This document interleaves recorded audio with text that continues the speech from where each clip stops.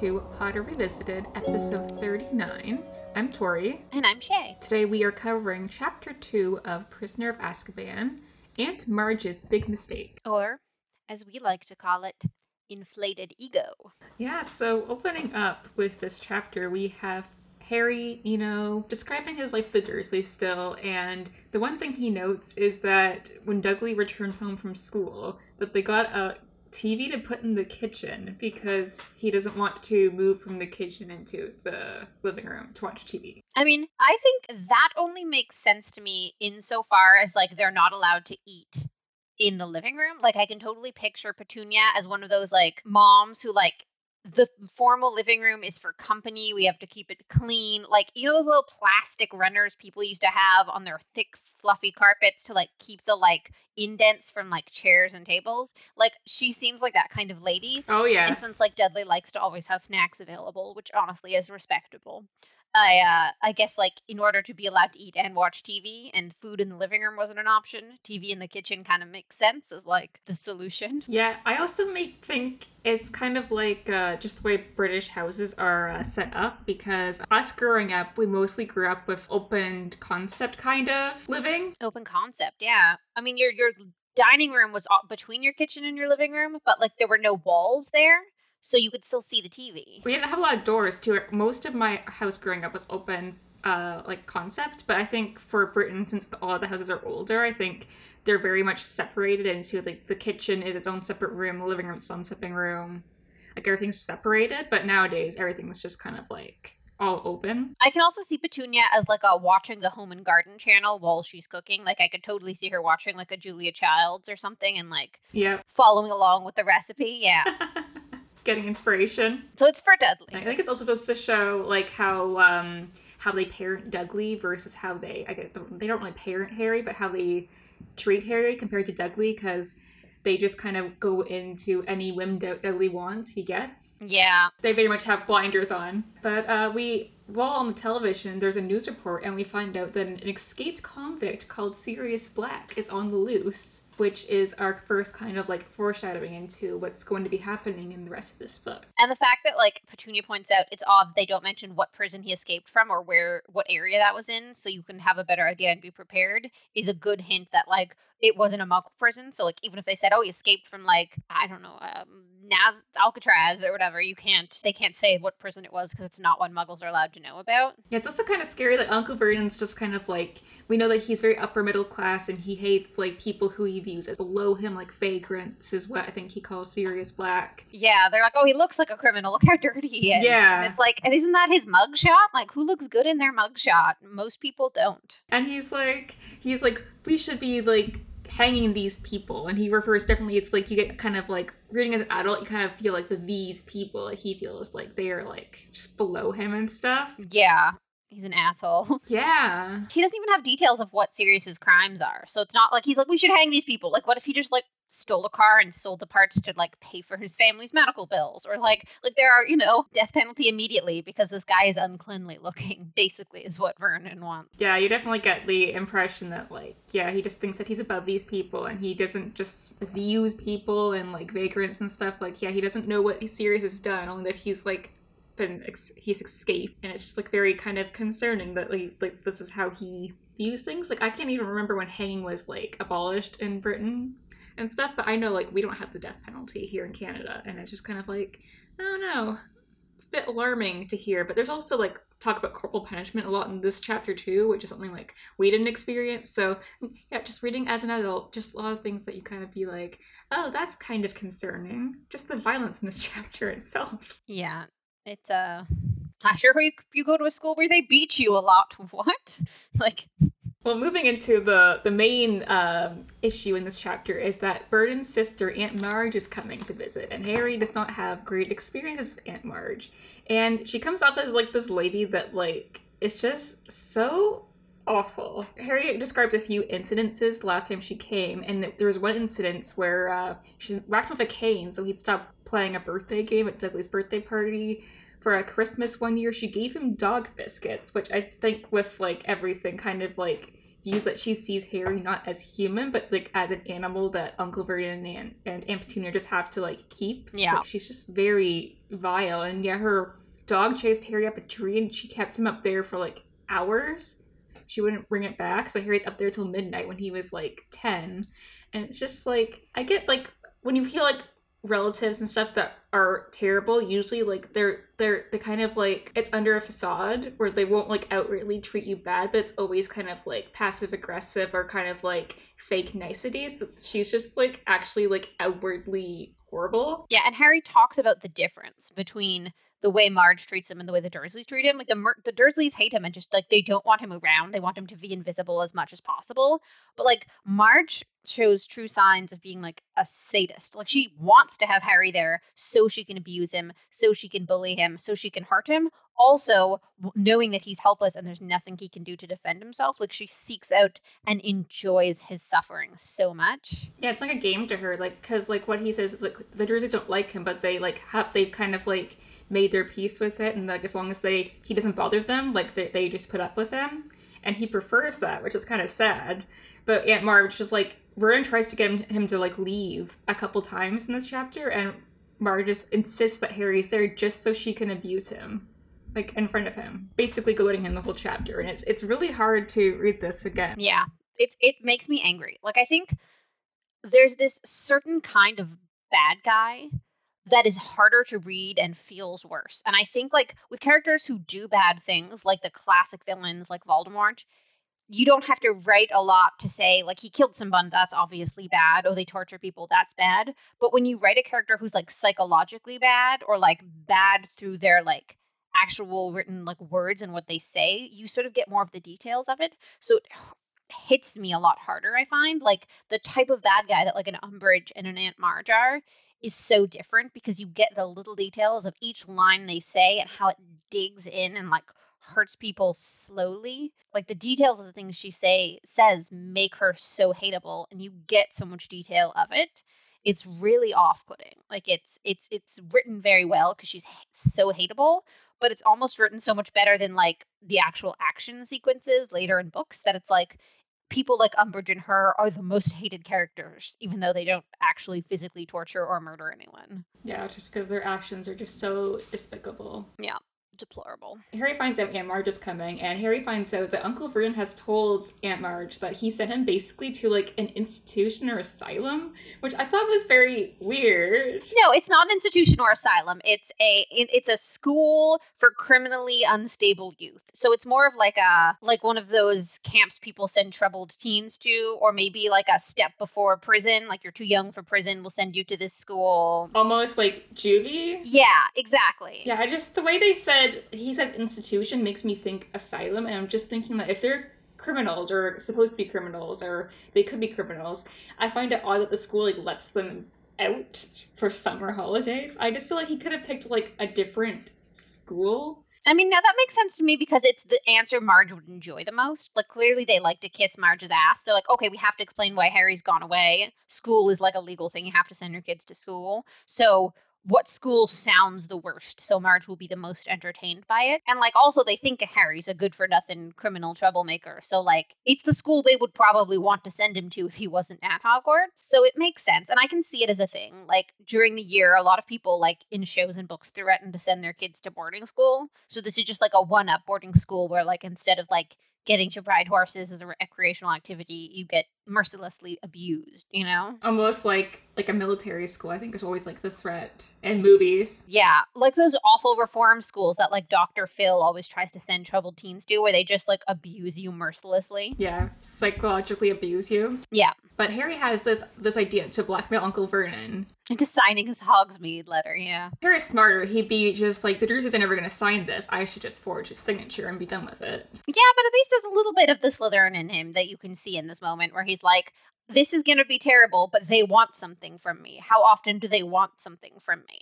This is one of my only opportunities to try and get something I want from them. Yeah, so this is kind of where we see Harry kind of like taking advantage of what the Dursleys want and like using it to his advantage. Yeah, I think he could have been smarter about it, for sure, like you said, forging it. But I almost think like Harry should have like kept the permission slip with him and intentionally made it look like he was trying to hide it in a way that Dudley would see, and Dudley would bring attention to it, and then they would ask, and he could word it like, oh, going into town is one of the weekend punishments they consider, like detention at my school. So, like, if you're really, really bad, they make you go to town on the weekends and, like, do manual labor at the local shops. Like, he should have, like, made it sound like it was, like, a punishment to go into town or an unpleasant experience, and they would have been way more likely to sign it happily. Yeah. He just doesn't, I mean, he manipulated mildly, but he should have manipulated more. He should have leaned harder into the manipulation and lies to get what he wants. Aunt Marge is condoning corporal punishment in this. She kind of talks about just, like, people that she views Harry as just being just, like, deviant miscreants, and that... And how much she hopes they get beat at school.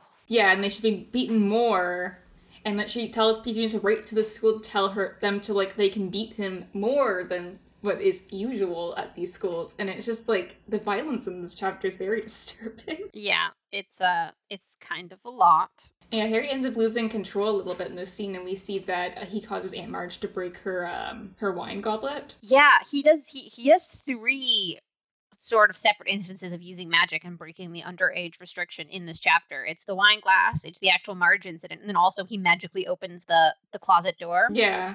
And it's just like, it's interesting the order they happen in, kind of. Like, he does the wine glass, and technically, like, that's already a crime. And then I feel like since he's done that, it's like, he doesn't consciously blow her up, but, like, he's like, oh, well, I could already be going to jail. It could all be over already, so I might as well do what needs to be done. And then he just uses it for basic things like opening doors. I'm just wondering, because this is the first time we see Harry lose control while he knows that he's a wizard and actively studying magic. Because before with Dudley and the Snake, like, that was still, like, early magic that he wasn't really aware of. Yeah. But now he's definitely aware of the magic. So I'm wondering if are students aware this can happen? Is, like, Harry kind of just, like, aware he's losing control and causing something to happen? Or is it very unconscious? I don't think it was conscious to blow her up. I think it was just, like, he wanted it so badly that it sort of happened. Like, in his mind, he was probably, like, hearing her and being angry. And it just, like, was probably almost entirely, like, his subconscious wanted something bad to her, his conscious wanted something bad to her, and like, he wasn't able to, like, say no to himself because he truly wanted it. But I think it's interesting because it's actually, like, pretty impressive magic. Like, we learn later on that, like, wandless magic is a thing, and we learn that, like, quiet magic, we don't say the incantation, is a thing. But he somehow manages to do both of those things without ever having learned a spell that does this. So he doesn't even know what the wand movement would have been. He doesn't even know what the verbal incantation would have been, and he just makes it happen. And I wonder if this is, like, supposed to be a spell he, like, read about somewhere or heard about before and subconsciously did, or if this is, like, the root of all magic is, like, just wanting something so badly and making it happen. And, like, this is how spells are created in moments of emotion. Like, if all spells started as someone just wanting it so badly it happened, and then they assigned the wand movement. Well, I just feel like magic in children, I think, is supposed to be very, like, powerful because it's kind of unchanneled, and, like, that's why they go to school to, like, properly channel it properly so bad things don't happen, which is kind of what Dumbledore says happens to his sister, is the fact that, like, because she was traumatized at a young age and she wasn't able to learn how to channel her magic properly, that she had, like, just very big bursts of magic that was very, like, dangerous. And that's why I was thinking when Harry does all these magic, like, it feels like it's very powerful and intense magic. Like, the cupboard bursts open for him, which seems kind of intentional, and Aunt Marge blowing up, those are, like, feel like really big, powerful things. Yeah. So yeah, it's definitely interesting to see, like, how the magic is channeled and, like, how he seems to have, like, this very powerful magic, and it's not just, like, all children or, like, young wizards have a lot of, like, just intense magic, and it kind of channels out as they get older and they train, or if it's just because Harry is just very powerful. So the moment where Harry truly loses it. So in this book, Harry lasts a bit longer, puts up with Marge a bit more than he does in the movie. So, like, in the movie, the moment Aunt Marge refers to dog breeding and sort of uses that as an excuse to refer to Harry's mother as a bitch, that's when Harry blows up, which totally makes sense to me in the movies. But, like, he gets through that really well in the book. Like, that's not when he blows up. He blows up later when they're talking more about his father and, like, whether or not he was employed and stuff.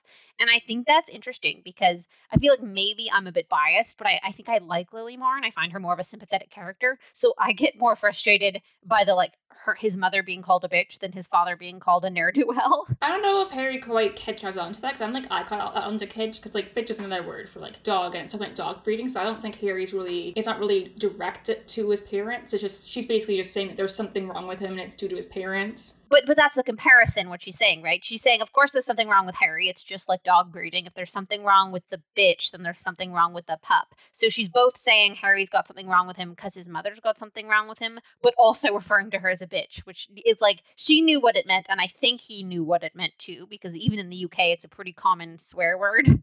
But I also think too that like this book is a lot about James and James's backstory, and we know that Harry idolizes his father, and this is kind of the book where it kind of like really cements like how much Harry just really wants to know more about his dad. Yeah. But it's kind of interesting that they're like, oh, he didn't work. I'm just wondering what the Dursleys would have known or thought if they knew that James was like super wealthy, that like he didn't even need to work. Well, I'm sure they didn't know him well enough to know any of that. And also, they don't know that Harry's got money either, because I'm sure if they knew, they'd find some way to convert Harry's money into Muggle money and spend it, right? But what I find hard in this chapter is that I don't find like the character of Marge very believable as a villain, I guess. Like, I feel like we don't know her backstory, but she's just a bad person, and she doesn't say things that can even, like, most of the time, you can sort of put yourself in a bad guy's shoes and, like, think, like, this is why they think they're the good guy. Like, this is what they think they're doing. This is the problem they think they're solving. And even if it's completely wrong, you're like, okay, but this is what they're thinking. But, like, Marge isn't getting anything out of this. She's literally just, like, openly, hostilely abusing an orphan child for fun. And it's entirely psychological torture. And, like, that she just gets joy from that. And I find it so hard to believe that there's any sense of her mind that even if she's deeply, deeply, like, unwell psychologically, can convince herself that she is the good guy, that she is the sympathetic character, that she is, like, in the right. Like, I don't know how she can convince herself of that after having done these things. Like, the Dursleys are terrible people, but they can go home and say, we took care of this boy we didn't want. We have to live with the fact that he's dangerous because he can do these things. He could risk our lives, blah, blah, blah, blah, blah. We're putting ourselves at risk by being around him, but we do that, and that sort of justifies our behavior. But, like, Marge can't, like, I can't see where she justifies her behavior, and it makes her such a flat, hard to believe character. Like, she's just so one-dimensional. Yeah. And she's very much a plot device, kind of like a cartoonish villain. Like, it's very much like a kid's villain. Like, she just kind of says all these mean things that most people in a situation, they wouldn't be that outwardly terrible. It would definitely be concealed and kind of like very passive aggressive, kind of like fake like niceties and like pointed suggestions, but you're kind of hiding it in some kind of like socially okay way to say it out loud. But it's definitely like a plot device because Harry needs to run away to see the Grim and to get from like the Dursleys to the other place, so they just needed some way to get him there. I just feel like he could have just as easily have lost his shit on Dudley, you know, or Vernon, or any of them. I just think like it was a lot of time spent on a character that wasn't important except for being awful, and like we already know Harry's life is like so bad. It just needs to be more bad. Like her straight up evil sort of pulls me out of believing it a little bit. And also, like, the way the Dursleys allow her to goad Harry seems counterproductive to their overall mission of, like, keeping Harry quiet, secret, protecting, like, what he's capable of.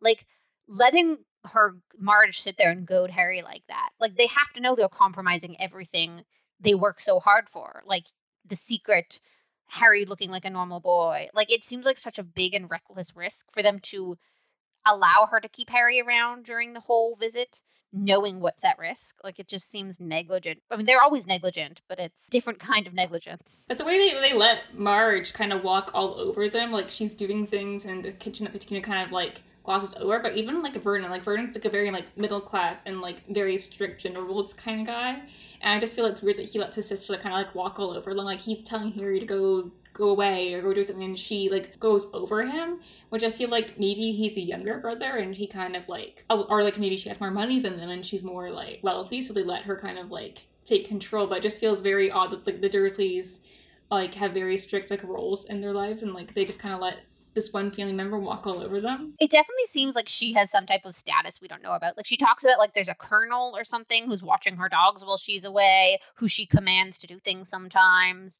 And, like, the amount of dogs it sounds like she has as is sounds like she's got money. So I think maybe she has, like, a higher social standing than them. Like, she has friends in higher places. So knowing her makes them look good. So they sort of kiss her ass a lot. Yeah, you can see that with Vernon. And like she carries herself like she's used to that. Like most situations she's in, people are kissing her ass. So she comes from such a like matter of fact, I'm always correct sort of place. And they just feed into her ego and like inflate her ego until Harry inflates her, kind of. Yeah, exactly. So Harry blows up Aunt Marge, and, Harry's just kind of like, I'm done. I'm leaving, and who can blame him? Yeah, I honestly, he chose violence, and violence was the right option. Frankly, it was the only option. Yeah, so Harry like we said, he blew up the cupboard, and he got out all his trunk and his books, and he went and he packed all his stuff up, and he's just kind of like, I'm out of here. Bye.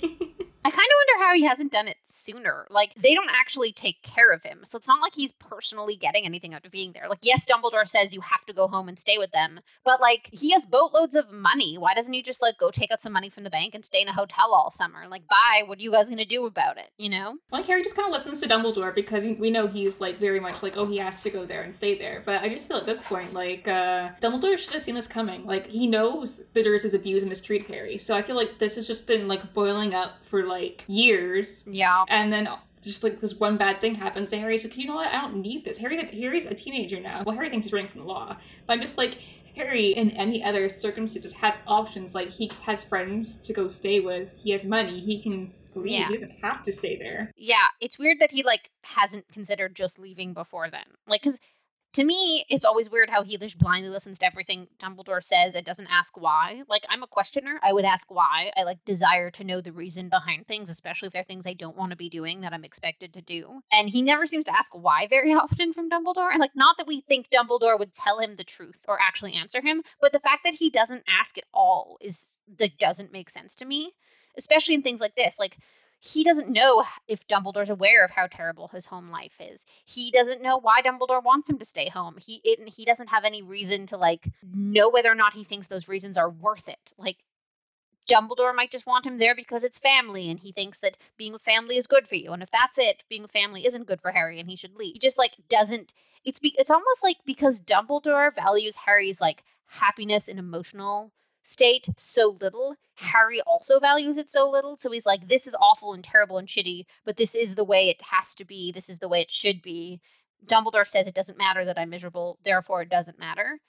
And it's like, he really sticks with that for most of the series, thinking that, like, his happiness doesn't matter. If people tell him to suck it up, you're supposed to be suffering. Like, and that's so sad. I just feel like he listens, or he doesn't question Dumbledore because obviously, like, since he met Hagrid and everyone, he's just been, like, fed the Dumbledore Kool-Aid, but also, like, he's been treated so badly by so many people, so now that he has Dumbledore who basically takes him, what he assumes, out of this bad situation, he's like, Dumbledore obviously cares about me, and he wouldn't do anything bad to me. He's not really questioning Dumbledore's intentions, because everyone said, oh, Dumbledore's the best person ever, he's basically Wizard Jesus. You can do no wrong. Wizard Jesus, that's Gandalf. One of the things I thought of was, like, I've always wondered why the Dursleys were never, like, not necessarily killed off, but, like, why none of the villains tried to wield them against Harry, because they're clear, like, people who don't know the Dursleys personally would see them as, like, these unprotected muggles who have a emotional, like, relationship with Harry Potter. So it always seemed kind of weird to me that no one ever tried to kidnap the Dursleys or tried to blackmail the Dursleys or any of that.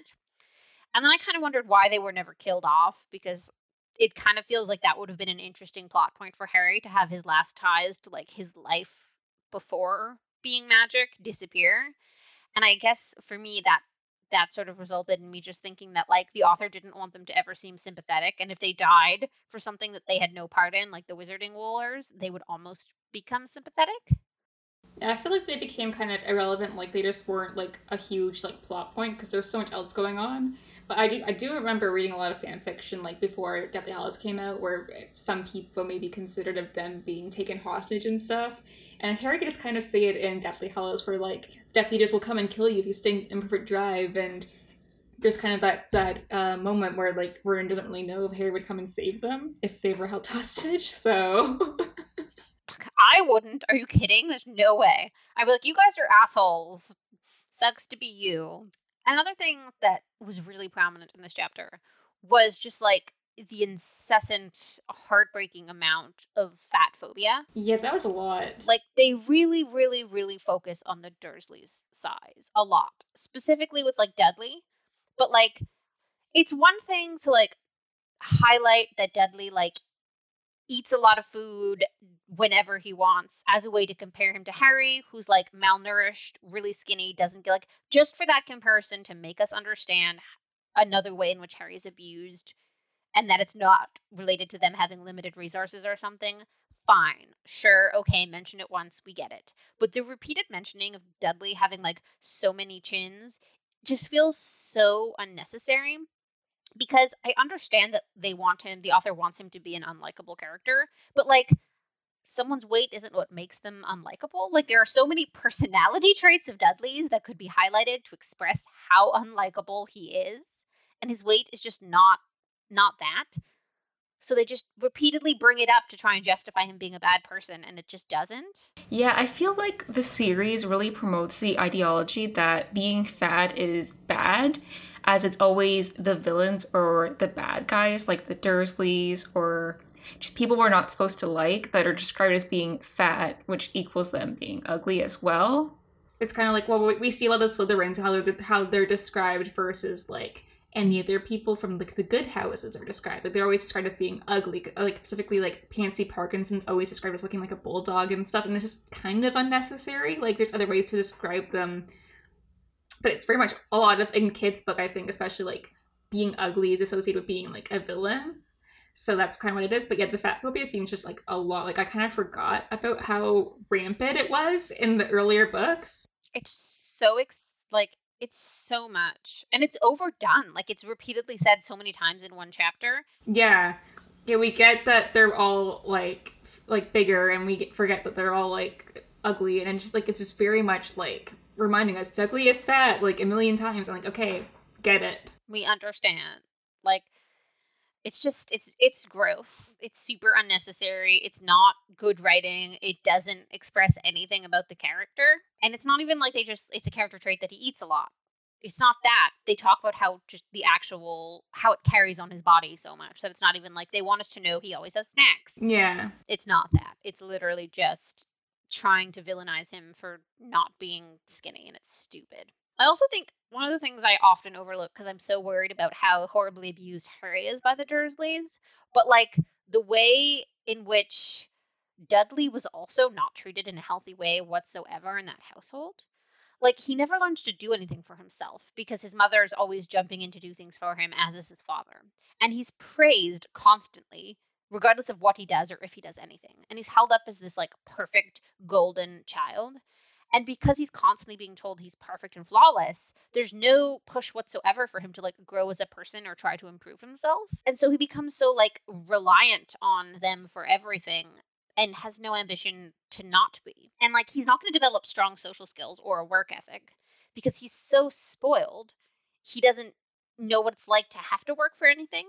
And I feel like it's going to be such a really, really strong wake-up call for him when he becomes an actual adult human being and has to go out into the world. And he's going to expect everyone to see him the way his parents treated him. Like, oh, I'm perfect. Oh, I'm wonderful. Oh, everyone loves me. And like, it's going to really kick his ass when he realizes that like, generally in the real world, you need to have some redeeming qualities for people to like you. And like, he'll be like an adult at that point who's never developed a redeeming quality because he's never had to. And like, he's going to have a lot of like long-term social issues because of his parents. Yeah, it takes a while to catch up too. Like, you see that a lot of people that have really sheltered upbringings, or like very like helicopter parents, if you will, that like they go away to university or they go out into the working world and they're just so unprepared for adult life. Yeah. It takes a long time to like catch up on what everyone else has already like known for the last few years. I feel like of Dudley, I feel like maybe like he was always going to be spoiled because I just feel like they only had one child and like they're just that very typical like middle class like UK family. But I feel like they kind of like overcompensated because they didn't want Dudley to feel like worse, like he was less than Harry, so they overcompensated to make sure that he was the priority. But it's just like they overdid it, so he's obviously like completely spoiled. It's affected his health and probably his intelligence and stuff. But we do see that Dudley kind of comes around at the end. Like, he definitely seems to be a bit more like, maybe since being away at school with other people, he's a bit more aware of how his parents were. Since in the Deathly Hallows, he seems quite like, you know, worried about Harry and was kind of trying to do nice things for him. So hopefully by the end of the series, he's kind of like, it's more aware of who he is as a person and making steps to be a better person. I think going away to school probably did a lot of good in that. Mm-hmm. He's not his teacher's automatic favorite like he's his parents' automatic favorite. I mean, he's still going to like an upper class school, so he's still... Yeah, he's going to an upper class school, but there are other upper class kids there. He's not going to be the automatic favorite of anyone. He's going to have to like earn things there. Yeah. You know, because I'm sure if it's a fancier boarding school, he's not the richest one there. They're just like an upper middle class family. So there's going to be people who have more of everything he has that he knows of to offer. So he's going to have to at some point learn to develop some sense of skills or personality traits or like have something to offer, because that's sort of him being pushed into the real world and him realizing that like you got to have something to offer people if they're going to want to be around you. You know, whether that be just being good or interesting or smart or helpful, and he was none of those things previously. Mm-hmm. Dursley sure know how to abuse children. It's like two opposite ends of the bad parenting scale. Yeah, honestly. How not to parent. Yeah, just don't do anything they do. Do you have any closing remarks for this chapter? My closing remarks are, besides flexing that the author can write intolerably verbally abusive characters, I don't know what the point of Aunt Marge was. It could have just as easily have been something Dudley said. So I just don't entirely understand why they bothered spending a whole chapter on her, kind of, when we already have backstory about the other Dursleys, and it could have been one of them. Maybe it's just because there's so many things I like in Harry Potter that I would have liked more of, and it's such a like loss of a chapter, kind of. Like I'm like, okay, yes, another person to abuse Harry. I don't know. I feel like they could have skipped all of her. I do wonder if like Aunt Marge was kind of like the beginnings of developing Umbridge, because this is like very early on in the series. And so yeah, she doesn't feel very developed, but we know that Umbridge is probably like one of like the best villains because she's so awful. She's so awful. And Marge is awful in a similar way. I think like with this amount of time spent on one character who never shows up again and isn't really prevalent again, I feel like maybe the author intended for her to come back again and like have a more significant, like show up again, and we'd be like, oh, her again, oh no. And then just didn't. Yeah, but I'm just very excited to see Harry's like running away and escaping the law as he thinks. I'm ready for the night bus. Yeah, I'm very excited for the night bus. I love Harry just like, you know, thinking he's a criminal on the run. It's very funny. Yeah, he's like, I've done the worst thing imaginable. And he's not talking about blowing up Marge, it's just a wine glass. He's like, that was their good crystal. Yep, he's gonna run away because he thinks he's an outlaw, which is really funny compared to, like, Sirius, who is actually an outlaw. That's, like... Harry Potter, like, criminal, 13 years old, off with his head. Thanks for listening to the episode of Pod Revisited, and we'll be back next time to discuss Chapter 3 of Prisoner of Azkaban, The Night Bus. Love it. Can't wait. Don't forget to listen where you listen, and download if you download, and like if you like it, and if you'd like to comment and tell us we're terrible at what we do. Yeah, we're on social media at Potter Revisited, and you can also email us at potterrevisitedpodcast@gmail.com for any theories or thoughts or things you want us to talk about for Prisoner of Azkaban, and we'll be back next time. Bye!